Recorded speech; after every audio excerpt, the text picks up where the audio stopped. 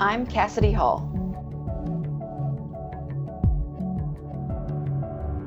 I am Kevin Johnson.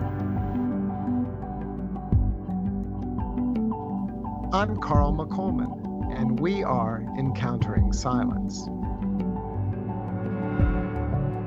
Encountering Silence is made possible by listeners like you.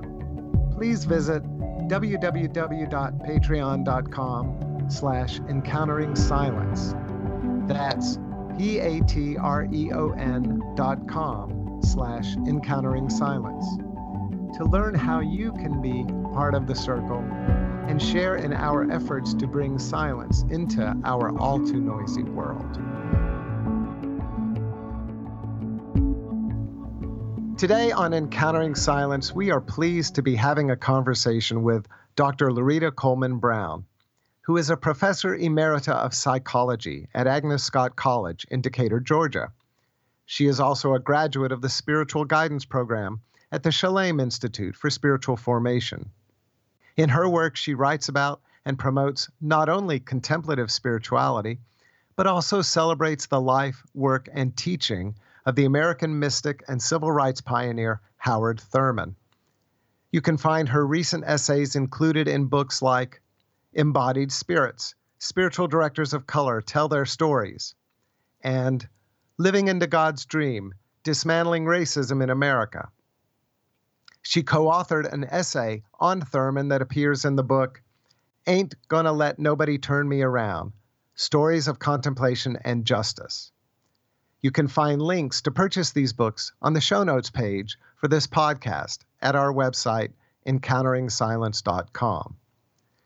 Now, I could go on and on about Professor Brown's impressive career. PhD from Harvard, taught at the University of Michigan, etc., etc. But bullet points on a CV do not reveal the soul of a person. I've known Professor Brown for probably close to 10 years now, and she is not only a true contemplative and a gentle soul, but has impressed me as someone who so clearly understands the complex issues and challenges that face our society today, both in social and political terms. But she recognizes that the struggle for justice or for dismantling racism needs to emerge from a place of deep wisdom and compassion in order to be truly healthy and to sustain lasting and meaningful positive change. She's an inspiration to me, and so I am really honored to welcome Dr. Loretta Coleman Brown to Encountering Silence. Professor Brown, welcome. Well, thank you so much. I'm so happy to join you this afternoon. So you are a professor of psychology, a spiritual director, spiritual companion, an educator, and a writer. Can you tell us a little bit about your relationship with silence? Well, I started as a young child who was drawn to the wind outside. I grew up in Southern California, in Pasadena, California. And of course, there we had the Santa Ana winds, so they were kind of warm and balmy. And there was something I found very peaceful about sitting in the wind. And so I used to like to go outside. And whenever I saw any gust of wind around, I would just say to my mother or father, I think I'd like to go sit out in that wind. And I'm not sure if my family thought I was a little odd or weird or something, but my mother would normally just say, well, honey, put on a jacket and well, just, as long as you're okay. And so there was something that I found that I later was able to name as stillness that is outside and that we often aren't aware of because we usually are outside to do something as opposed to just sit and be outside. So I think some of my early encounters were outside, but I also went to Catholic school.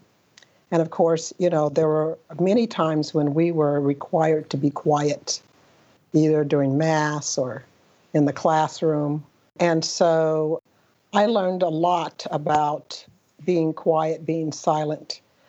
I used to think about there were moments in Mass where you could hear a pin drop for real. And so I had a lot of encounters with silence as a child.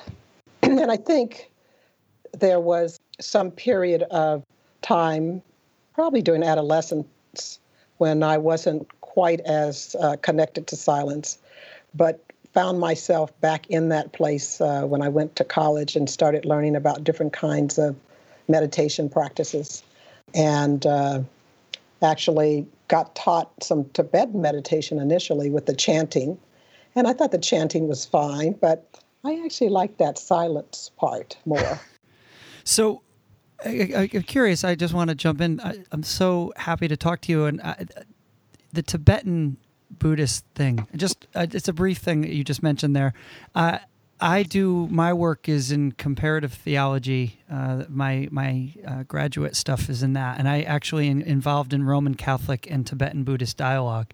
So I'm kind of curious as to what chanting were they teaching you a specific chant, or was there a particular practice that you learned, and where did you learn that? So it was, there are no accidents, obviously, and I was a student at University of California, Santa Cruz, which was at the time probably in its infancy. Maybe I started about 5 or 6 years after it opened, so early 70s. And there appeared on the horizon, probably sometime during my junior year, a young woman who was completing her dissertation at Columbia or Cornell, I can't remember now, but her name is Jan Willis. And she's the author of the book From Baptist to Buddhist. Yes. One woman's, yes, you all are familiar with yeah. her. So she started, teaching seminars. And so my roommate, Ruth, took a seminar with her. And then we asked her over one day to teach us how to meditate. So we got our little beads. We had little beads. And we were meditating to a particular deity called Dorji Sampa. Yes. Who's the deity to end all suffering. Yes. And so she had us memorize this Sanskrit chant. And so we were doing our little chanting every day.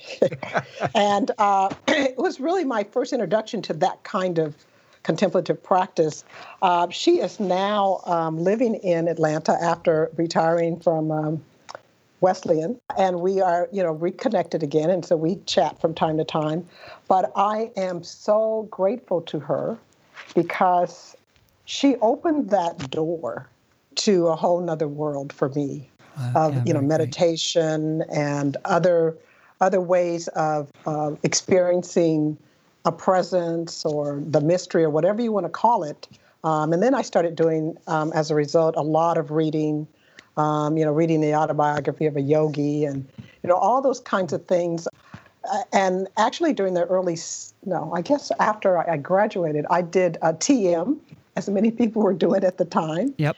And so spent some time doing TM. I had a little difficulty, though, and I think this is probably sometimes a problem for some people who have been Catholic. I was a little bothered by the Sanskrit and the fact that I didn't really know what my mantra meant. And so that's when I began to understand that I could probably just use a phrase from the Bible or something in English and know what I was saying. But I will never forget the change in my life as a result of being introduced to some kind of spirituality that I just didn't know about before. Yeah, that's wonderful. Thank you. Yeah, and I agree with you. It's been my experience too that going to a kind of a tradition that's foreign to me that I wasn't raised in, and to learn about that and to be exposed to that, and it actually really opened up the doors for me. So it sounds similar in your instance. Thank you for that. Well, and I just want to also mention, because I think it allowed me to then go to, at some point, a Vipassana retreat and, just explore other traditions. And I, as I came full circle, I began to understand, and when I learned a little bit more about Christian spirituality, that we have had all of those, tenets in there all along. It's just that it's been not exposed to most people. And I think it's taken this last 10 to 20 years for for people to begin to understand that it started with the desert fathers and mothers, and the Exactly. solitude, the silence, the stillness. So it's been present. It just has not been readily available to people who are going to churches, Christian churches, and even now I get a few people looking sideways at me when I start talking about meditation. And I'm like, and I try to help them to understand that, meditation has been a part of Christianity since Christianity began. Right. And even before, if you count Jesus, who was not a Christian, by the way. That's right. There's that subtle little thing that people seem to forget. Right. Yeah. Yeah, right. Who often, got away to go and be quiet outside, right? So it's kind of ironic, I think, that you have these people that are very fearful of anything that has to do with meditation or thinks it's all from the East. And actually, there's a new place, and I think you may be familiar with this, Carl, the Trust for Meditation, that is devoted to trying to inform Westerners that there is, in fact, these traditions, these contemplative traditions, they've been around forever. So, I'm grateful that there's movement on that front. Yeah. Thank you, Professor Brown. That's just wonderful. Just so much uncovering, that we've been needing to do over these last years, as you've said, to uncover that truth of Christianity, as meditation was always a part of it. Like you said, the desert fathers and mothers.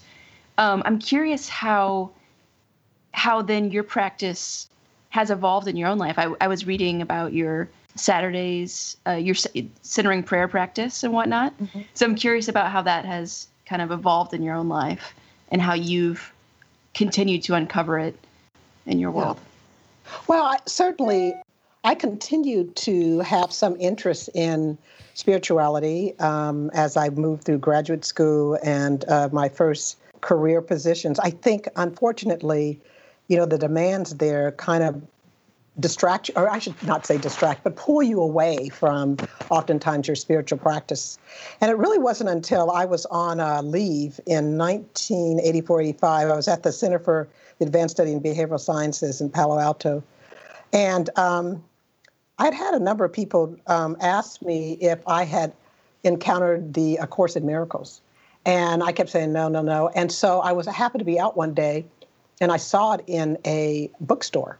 And I decided, hey, I'm on sabbatical. Let me check this out. And I was very intrigued by it and realized that many of the practices and exercises in it are about meditation. They're about being quiet. They're about being silent. With the idea of God is always speaking, Spirit is always speaking to us. And we can only hear that in the silence. I think that's a very difficult concept for people to understand because they think of hearing things as in words, but we can connect, to things that are beyond words. And so that really triggered my desire to begin a regular practice again. And I think from then on, I slowly got into starting my day with some silence. It's like I can't get up to brush my teeth unless I have at least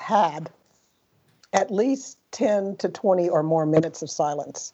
I don't really understand how people can go without it. I remember that story about the monk. Somebody asked this monk about, how long should people meditate? And he says, everybody should meditate at least 20 minutes. An hour if you're busy, right? So, Yeah, exactly. I think that what I found, particularly in the demanding world of the academy and all the things that you are being asked to do at any given time, people think it's the cushy life. It is not, as I'm sure you know. And so I began to realize that it was so important for being able to start my day and also to cultivate, as I would say, because, my background is in psychology, a spiritual self or a spiritual identity. That was my way of feeding that. And so I think that now, like I said, I cannot start the day without taking some silence. And I'm really working on that evening silence as well. for a long time, particularly when I was training as a spiritual director, for a year, I dedicated myself to getting in that 20 minutes at night. And I found that my health got better, everything got better. But certainly my best ideas have come on silent retreats for essays or things I'm writing or need to talk about. And I now understand that if I need something, I can ask Spirit for it, but I need to listen for it. And I tell people all the time that listen and silent are the exact same letters, just rearranged. So you cannot listen if you're not silent. They're just, connected. And so I remind myself, even as I'm moving through the day, that I can't hear Spirit or God speaking to me if I'm chattering all day long. I know it's ego chatter. I'm aware that that's what it is, but it obviously takes quite a bit of discipline to turn that off and to be with the silence all the time. So, but it is an important part of my life. And I think I will say one other thing. I know we were supposed to be talking about this later, but because I have had some serious medical challenges, I have found that I have learned many things from being awake in the hospital in the middle of the night. Wow. And there's nothing else going on there.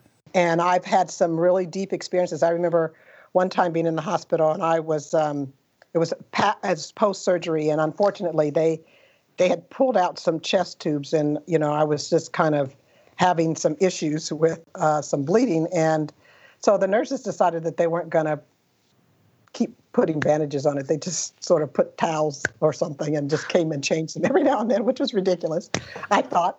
But as I sat there thinking, I can't believe I'm going through this, I was having one of those moments. In that stillness of being in that room, the Spirit said to me, all you have to do is endure this just tonight. You'll be okay, but you just have to endure this tonight. So I put on a CD or something and, just kind of got myself through it, and, life went on. But I think that there are so many opportunities for silence that we often don't take because we're, sort of in our heads chattering about why we are uncomfortable about being in the situation we're in, right? Yeah. And exactly. So silence can help us with those circumstances as well. So, Professor Brown, you're a heart transplant recipient, and I believe you shared with me that at the hospital where you received your transplant, you were the first African-American woman to receive a transplant there. Is that correct? Yeah, so it's a delightful story in many ways. I was in my early 40s, and I was really not sure that I wanted to have a transplant because it was a scary thing. It's still a scary thing for anybody that has to go through it. And so I remember one early November weekend, I was in the hospital in heart failure. And so my doctor came to me and said, well, are you ready to go on the list? And I said, well, not exactly. I said, I'm waiting on a sign. And she looked at me like, this isn't a sign. But, thinking like an academic, I'm like, it's not the end of the semester. I've got papers to grade, Like, how can I have a heart transplant right now? Which was the craziest thing that any person could think, right? However, what I had done was I said, because I'm moving to a point, I was moving to a point where I understood the power of surrender. I put it out there. I said, okay, Spirit, if you want me to have this transplant, give me a sign. So before Thanksgiving, I got a call from a gentleman who was a minister in Colorado Springs, and he just called me out of the blue. Out of the blue is very meaningful, and hadn't talked to him in 2 or 3 years, and he was calling me about some research on Black women in the church or something. And after we talked about that, he asked me about my life. I said, oh God, they want me to have a transplant, and I don't know, and these procedures and this medication. He says, oh, I had a gentleman in my congregation, Brother Dewberry. He had a transplant not long ago. I said, really? He says, I'm going to have Brother Dewberry call you. And so Brother Dewberry calls me up, And, I started talking to him, and he says, oh, yeah, this was such a blessing. And I said, but what about the medication? He says, oh, it's all a blessing. It's God's blessing. I said, well, where'd you have your transplant? He said, oh, University Hospital in Denver, Colorado. So Brother Dewberry was number 3, third person in the state of Colorado to have third Black person to have a transplant. I was soon to be number 4. Wow. And, but, that was what else could I say after that? But was that a sign or what, right? Yeah, that's unbelievable. To be connected with the only other person who, so I am a believer in, if we have big questions, that sometimes and I used to tell students this all the time, that, if you're trying to make a decision, you gather all the information, and then you go someplace, preferably outside, and sit down and listen from the inside out. Listen from the inside out until you have an answer. And that particular practice has saved my life many times. Wow. Seriously. Well, you just told us it literally saved your life right here. Let me just quickly tell one more, because it does have a lot to do with silence. So many years ago, I was offered a job. I was at University of Tennessee at the time. Not particularly happy, but I was, doing my work, and I got offered a job at Swarthmore College. It was on my short list of places I've always wanted to teach. So I interviewed and I did all that, and so but I wasn't quite sure I should go, and so I decided to drive myself to the Smoky Mountains, which weren't far away. I went and found a rock or a log or something and sat out there in the silence for probably an hour or 2. I don't know how long it was. And I just listened until I heard an answer. The answer was no. Do not take this job. Look. I love it. No. No. Did you look for a second opinion? Yeah. Go to a different silent spot. And colleagues, everybody was like, she's crazy. But, I just said, I'm going with that.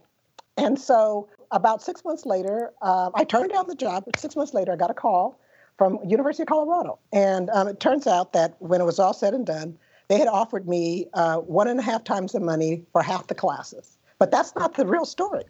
So here I am talking to the transplant surgeon as we were preparing for the transplant. And he just casually says, I'm really glad that you're not living on the East Coast. I said, why is that? He said, well, there's a lot of centers vying for the same organs, on the East Coast. But out here in the West, the next transplant center is probably UCLA. And, the heart can only stay out of the body for 4 hours. So if you were living on the East Coast, you might not make it.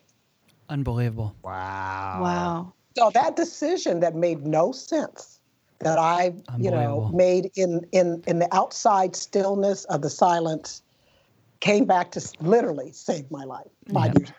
So here's a question, and I hope this isn't too flaky of a question, but do you feel like your relationship with silence changed when you received your new heart?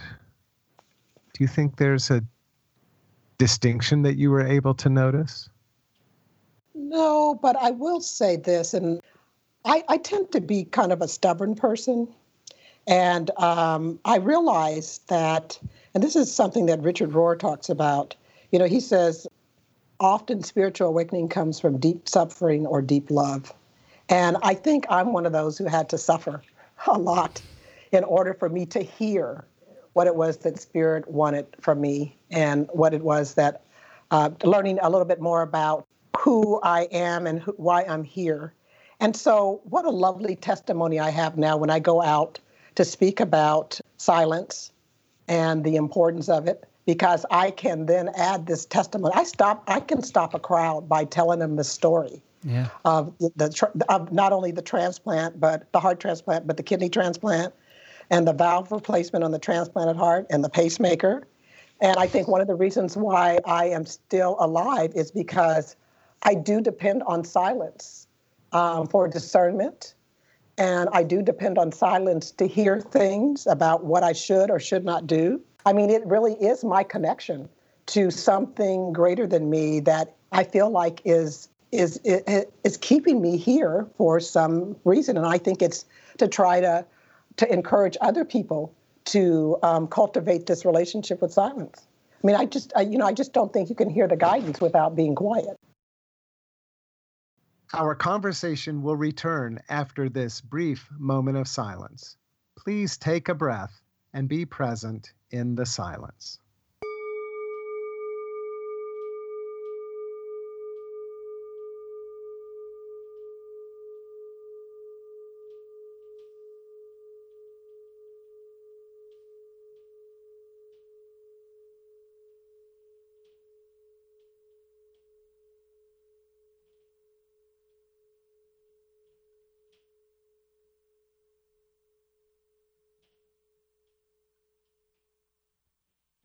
So transitioning a little bit into some of your work, Professor Brown, I'd love to ask you who your silence hero is, and along with that, maybe kind of give a little brief introduction to the person.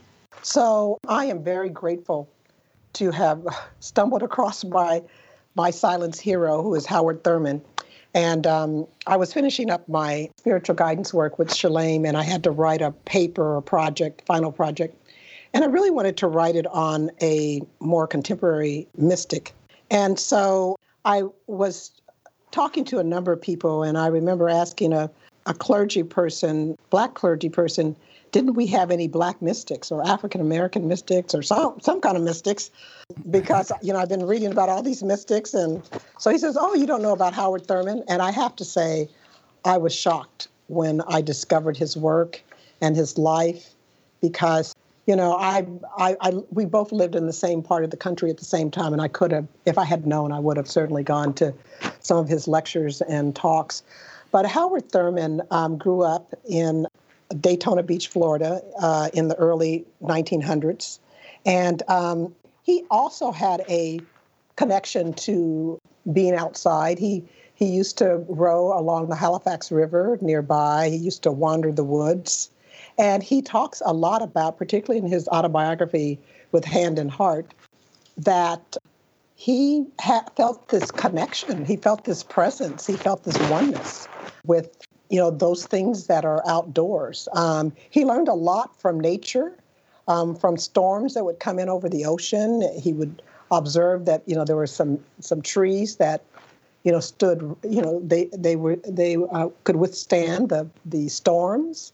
And he knew that was something he needed to cultivate in himself, this kind of inner strength. He also had a grandmother, Nancy Ambrose, who had been a slave, and she really tried to instill in him that his primary identity was as a holy child of God.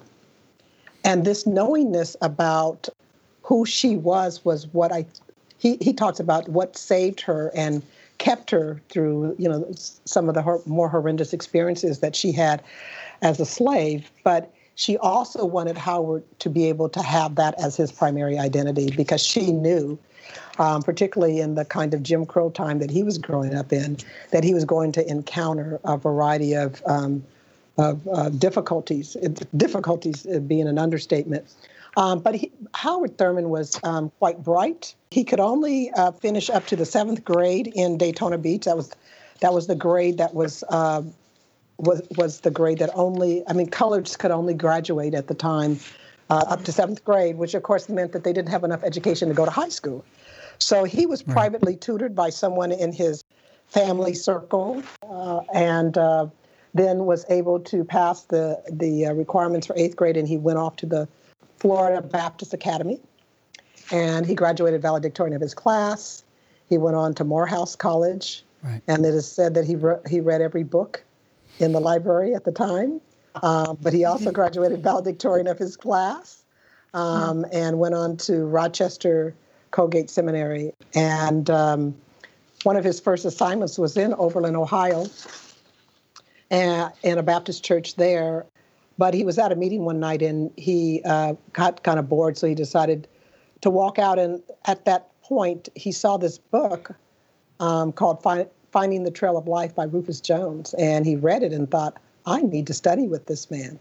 So he was able to actually arrange for a study with him. And I think what he learned from Rufus Jones, who, of course, was trained in the Quaker mystic tradition, of, you wake up in the morning and you have silent worship with your family. And Rufus Jones even talks about as a 4-year-old being engulfed by the presence of some of those silent worship services.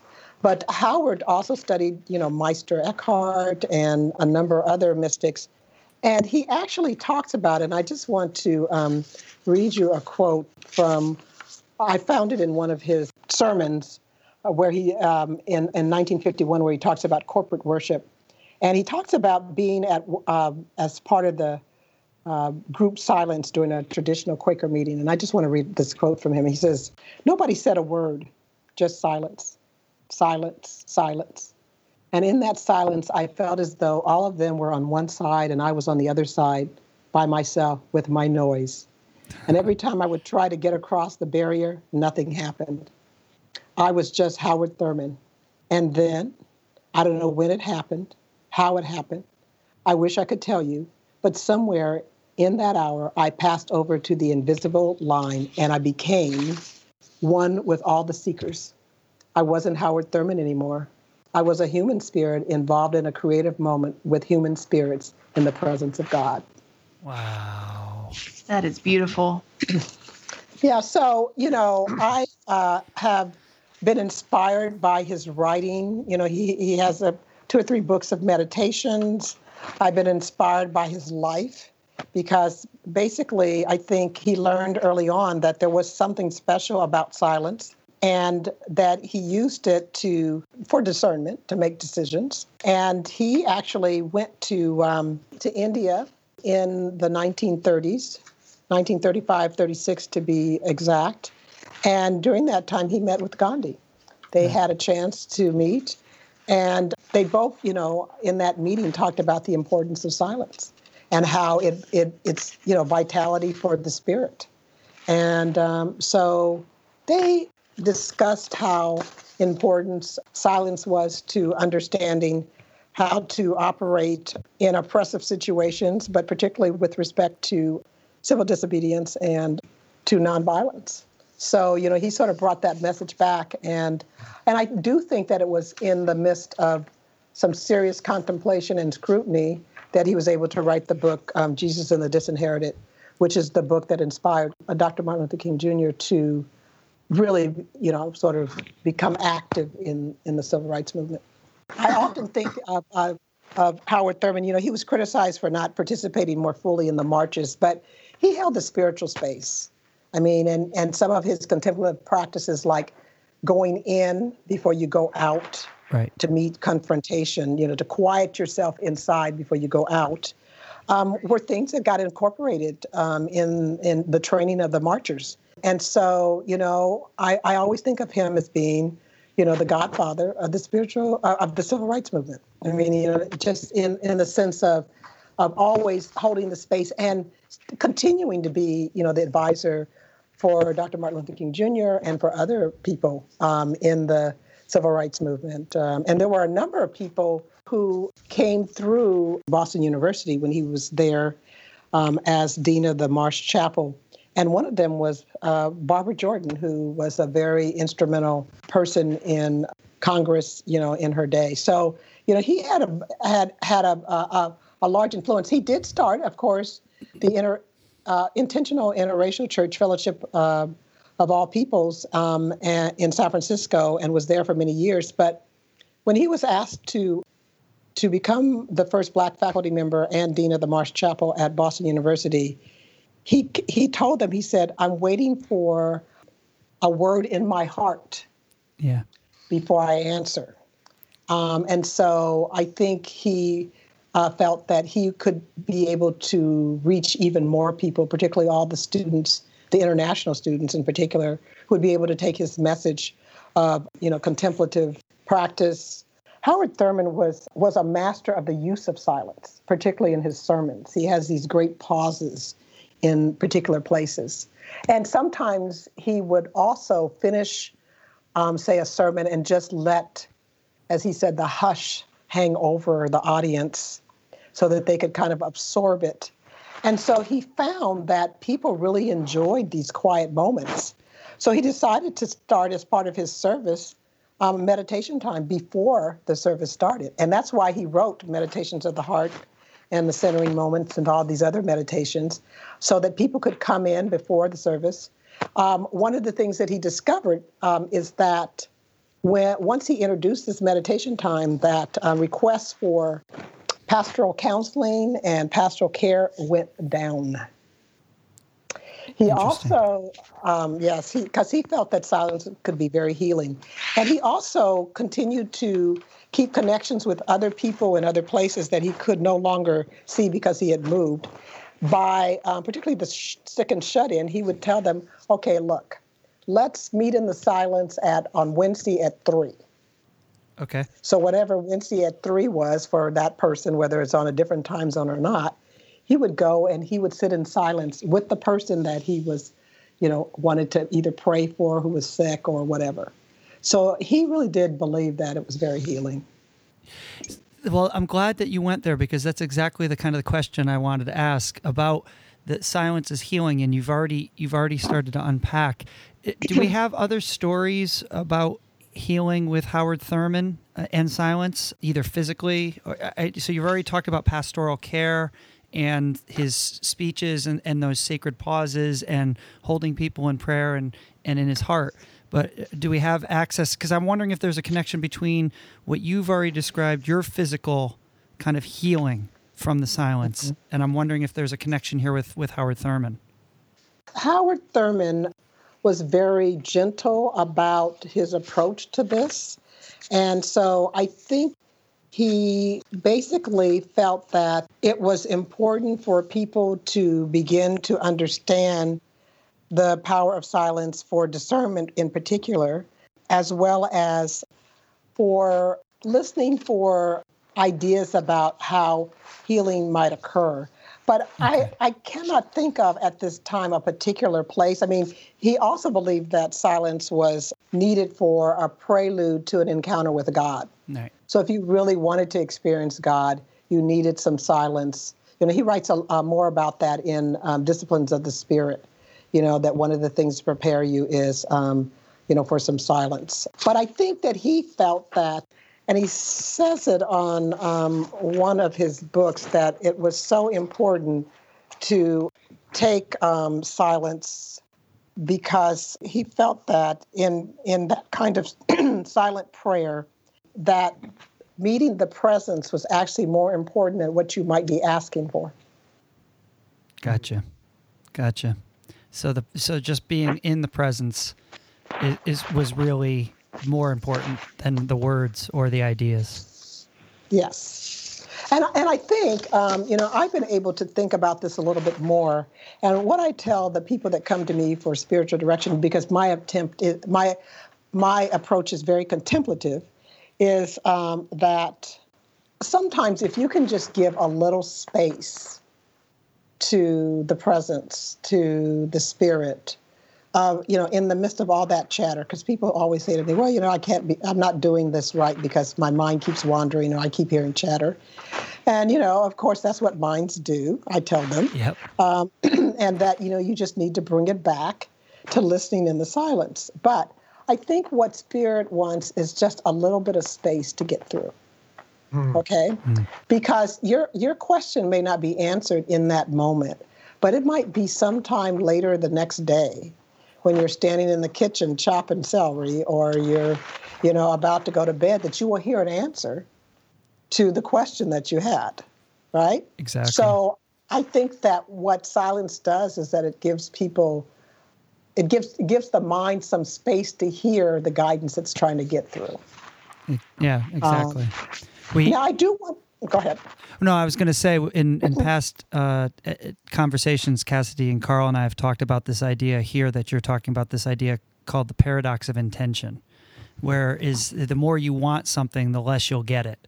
So if you give that space and let go and say, well, I'm going to give up my intention of wanting this right now, I'm just going to let go of it. That actually, if you give that space, it's what you just said, it comes back around in its own time if you get out of the way. Right. And, there's a lesson in the Course in Miracles about we don't know our own best interests. Yeah, exactly. And so, a lot of times we're trying to push for something to happen right now when maybe the best time for it is like, some other time. So I do try to get myself out the way sometimes, and I think the silence helps me in that. But I did want to say one thing, which I also caution the people that I meet with, is that silence is not for everyone and for every time. And I often will say that if you recently have gone through a major loss, if you have been through some traumatic situation, that this may not be a time for silence. Because as we know, when you become silent, everything comes up. It's not just the guidance, it's not just the peace, it's not just the joy, but it's the ugly too. But I do think that there's some goodness in that, because then you become aware of it and you can then offer that up, So I think that I do caution people, because particularly for people of color or people that have been oppressed, they carry a lot of wounds. They come to spiritual direction with a lot of hurts and all kinds of things that have happened. And so, I often caution them about, the silence and encourage them to get professional help if it's something that is just beyond them. Yes, sure. Very much. Wonderful. And Professor Brown, I love what you've said about that contemplative space being a place of discernment. And in one of your essays on Howard Thurman, you describe him as a contemplative and a social activist. How do you understand that relationship between contemplation and activism? And what can both your wisdom and Thurman's wisdom tell us about this important connection? I think that, and I have been recently discussing this a lot more as I go and talk with people, that, when we try to engage in social activism without some kind of spiritual base, it can become disturbed. And I think there is a quote in the book, the book Ain't Gonna Let Nobody Turn Me Around, by Bernard Alvarez, who basically said that, activism without a spiritual base is just an angry mob. And so I think the importance of contemplation and of a regular practice of silence is that it's so important to have something else guiding you in your activism, because sometimes our own egos can get in the way of something that much greater that could happen. And so I try to listen. I think this is something that Howard Thurman very much did, is that, he came to understand that his role was not to organize the civil rights movement. His role was to work on feeding the hunger of the human spirit. And that, of course, became part of it, right? And he was encouraged by one of his professors. He said, I think your influence is much greater than a social problem. And so what happened was he not only had an influence on the social problem, but he had a much greater influence because he understood that we're hungry. We're spiritually hungry. People are spiritually hungry everywhere. And although we have remedies for all sorts of things, people are exercising and trying to eat better, what are we doing to feed our spirits? I feel like, and I wrote a blog called Silence is Like Fertilizer for the Soul, right? I mean, the soul needs it. So I think that as we are called to participate in some active way in changing what it is that we see in the world, we need to listen for what that role is. There are many people who participated in the civil rights movement, but not all of them were marching. Some people were feeding people, cooking meals. Some people were putting people up. Some people were taking care of children. I mean, so there were, and it's so beautiful when you encounter someone who knows what their calling is or who knows what their role is. I mean, they're still participating, in an active way, but they know what they're supposed to be doing, right? And so I'm trying to encourage as many people as I know to be still and listen for what it is that you're being called to do. But you need to be doing something. It's not just about, I'm going to sit here and meditate all day. It's really about, all right, so out of this, and Thurman really did believe that out of the contemplation, what is the action that you're going to participate in to restore God's beloved community? I mean, that's the idea. But I do think that the silence, the contemplation, the contemplative practices are so important in understanding what your role is and when to do it. My best example of this is in the movie Selma, which was part of course, the real story of Dr. Martin Luther King Jr. leading people across the Edmund Pettus Bridge. But if you notice, there was a scene in which he knelt down on the bridge and took a moment. He paused and then got up and turned around, took everybody back. And that was just such a great example of a contemplative practice in the middle of a bit of activism, right? Sometimes the guidance is turn around, right? Or sometimes the guidance is not today, right? The guidance could be wait. So I do believe that Thurman would probably add, because he had this lovely notion of what he called inner authority, and that is that on one side, our connection to the eternal has to do with, and I just want to read actually his little piece on this. It says, it's called the inward sea. There is in every person an inward sea, and in that sea there is an island, and on that island there is an altar, and standing guard before that altar is the, quote, angel with the flaming sword, end quote. Nothing can get by that angel to be placed upon the altar unless it has the mark of your inner authority. Nothing passes, quote, the angel with the flaming sword to be placed upon your altar unless it is part of, quote, the fluid area of your consent. This is your crucial link with the eternal. So the idea here is that we both have the authority to decide what it is that we're going to allow on our altar or in our minds or in our hearts. Sometimes people don't think that they have that power, but they do when it's coupled with the power of the eternal, right? So on that side of it, we need to protect our inner sanctuary from what people may be saying or doing, because oftentimes it's not about us, right? And then on the other side of that, of course, is this idea that with spirit, you can do anything, right? You can participate in civil disobedience and nonviolence if you see injustices. You can get out of an abusive relationship. You can decide that it's time to change your job, and spirit is helping you to do this. Again, using your own authority, not depending upon other people, but listening to spirit about when am I going to do this and how am I going to do this? Because it's really a source of freedom. You know, he actually has a wonderful meditation called The Strength to Be Free. And it's really about when you decide that you are going with the spirit, then all kinds of angels will come, to help you. So, it's one of those two edges to that sword, which is that I think that people don't realize the power that they have, both to not internalize any negativity that's going on in their lives, but at the same time to act with spirit to make changes. Wow. I'm just curious if you have a poem from Howard Thurman that you could share with us. He was a poet, right?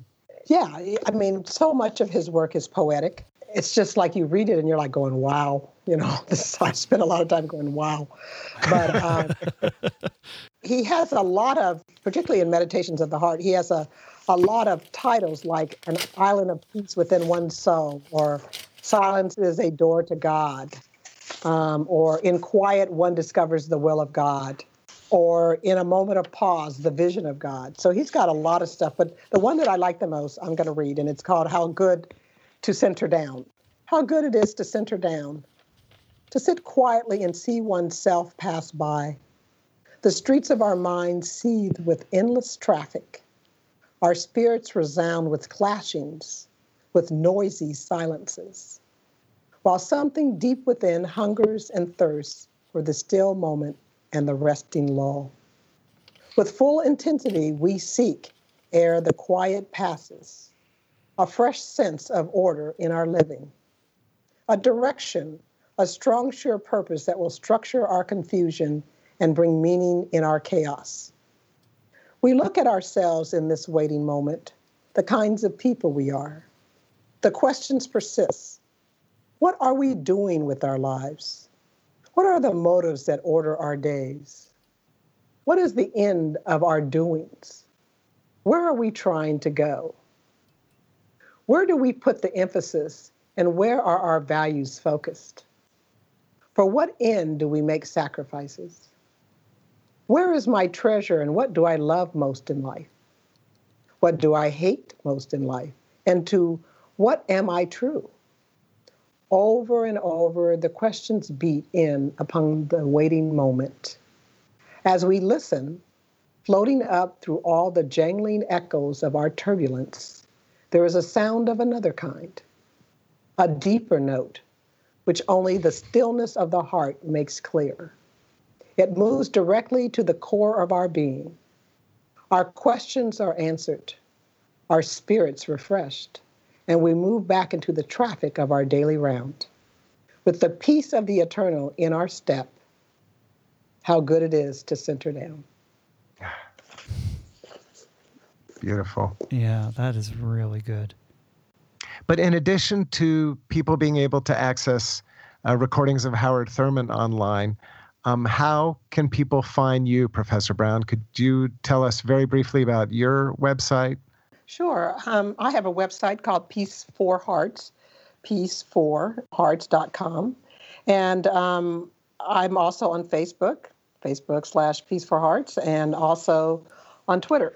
And so after my transplant, one of the things that I discovered was that, first, that the heart will speak to us if we listen to it.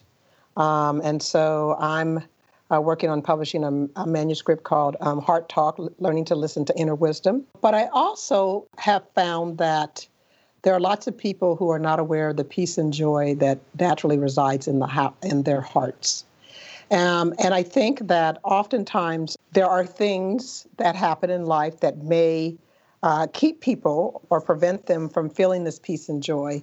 So most of the blogs that I have, and I do have some about Howard Thurman, what he might say about this or other things, they always end with the question, would having more silence in your life, or would befriending, talking to someone that looks lonely, would that add to the peace and joy? Would that help you to feel more of that peace and joy in your life? So I came to understand, as a result of all these issues with my heart, that there was probably some symbolic reason for that, and that it had to do something with, obviously, love and the degree to which we are engaging in activities, in thoughts, in actions that are more loving than not. And that I think that the more peace that we experience in our minds, in our thoughts, in our hearts, the healthier we are. And I certainly, on occasion, will ask someone who seems to be struggling, well, so what's keeping you from feeling some peace in your life? What needs to be healed? What needs to be forgiven? What you need to perhaps unpack? And who can help you with that? So I think that at the time when I had my transplant, I sort of thought about it as making a change in heart. And I realized that I was going to have to make a major change in heart, not just physical heart, but heart as in every way that I could think of. Otherwise, I was not going to survive. And I'm grateful that I just celebrated 23 years as a heart transplant recipient on January 9th. And congratulations. Thank you. And coming up on 13 years with a kidney transplant. But I think that one of the reasons why I've been able to survive some of these major medical obstacles is because I do listen and I try to pay attention. So how am I feeling right now? I'm not at peace. So what's going on? And what do I need to attend to? Do I need to take a pause One of the things I've learned about ego chatter is that it's either in the past or the future. It's not in the present. And so, because people often say, well, how can you tell the difference between the spirit speaking to me and, my ego or whatever? And I say, well, here's the criteria. Whatever you're thinking, is it peaceful? Is it loving? Because if it is, and is it joyful, then it's probably from the spirit, right? But if it's about the past or about the future, if it's about, something angry or something that is negative, it's probably your ego. So you just need to know that you have a choice. We always have a choice. Which of these voices are we going to listen to, right? Yeah.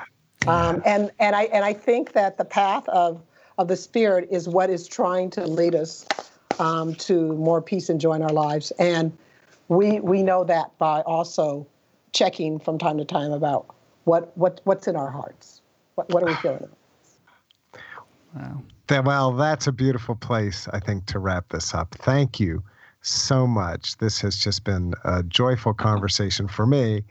And, I've got about 10 new books I want to read, so. Yes. Yeah, I think we all do. We only had time. If we only had time, right? That's right. I would like to just thank you so much. This has been, it's been very moving, actually. It's interesting to me. I go into these interviews hoping to kind of foster the conversation, and I'm finding now that it's not fostering any conversation. I actually just fall at the feet of these people who speak. And you, thank you so much for sharing your information and wisdom today. It was just very, very moving for me. So. Well, you're welcome. I have enjoyed sharing my, at least that wisdom that I've gained, some of it, like I said, through suffering, but, obviously useful for many people other than myself. And so, when I have an opportunity, particularly to advocate for silence and stillness and solitude, I just jump at the chance. So. Yeah, Professor Brown, it's been such an honor to have you with us. And it, Carl, Kevin, and I often talk about this idea of recognition when we speak with someone on the topic of silence, and contemplative life. And it's been so just delightful at that point of giving me chills, hearing you talk about silence and hearing you speak about silence. I just recognize it. You're so in touch with that deep, deep place beyond us. And it's just incredible to hear you speak. So thank you so much for sharing all your insights and wisdom with us. Oh, you're very welcome. Very welcome.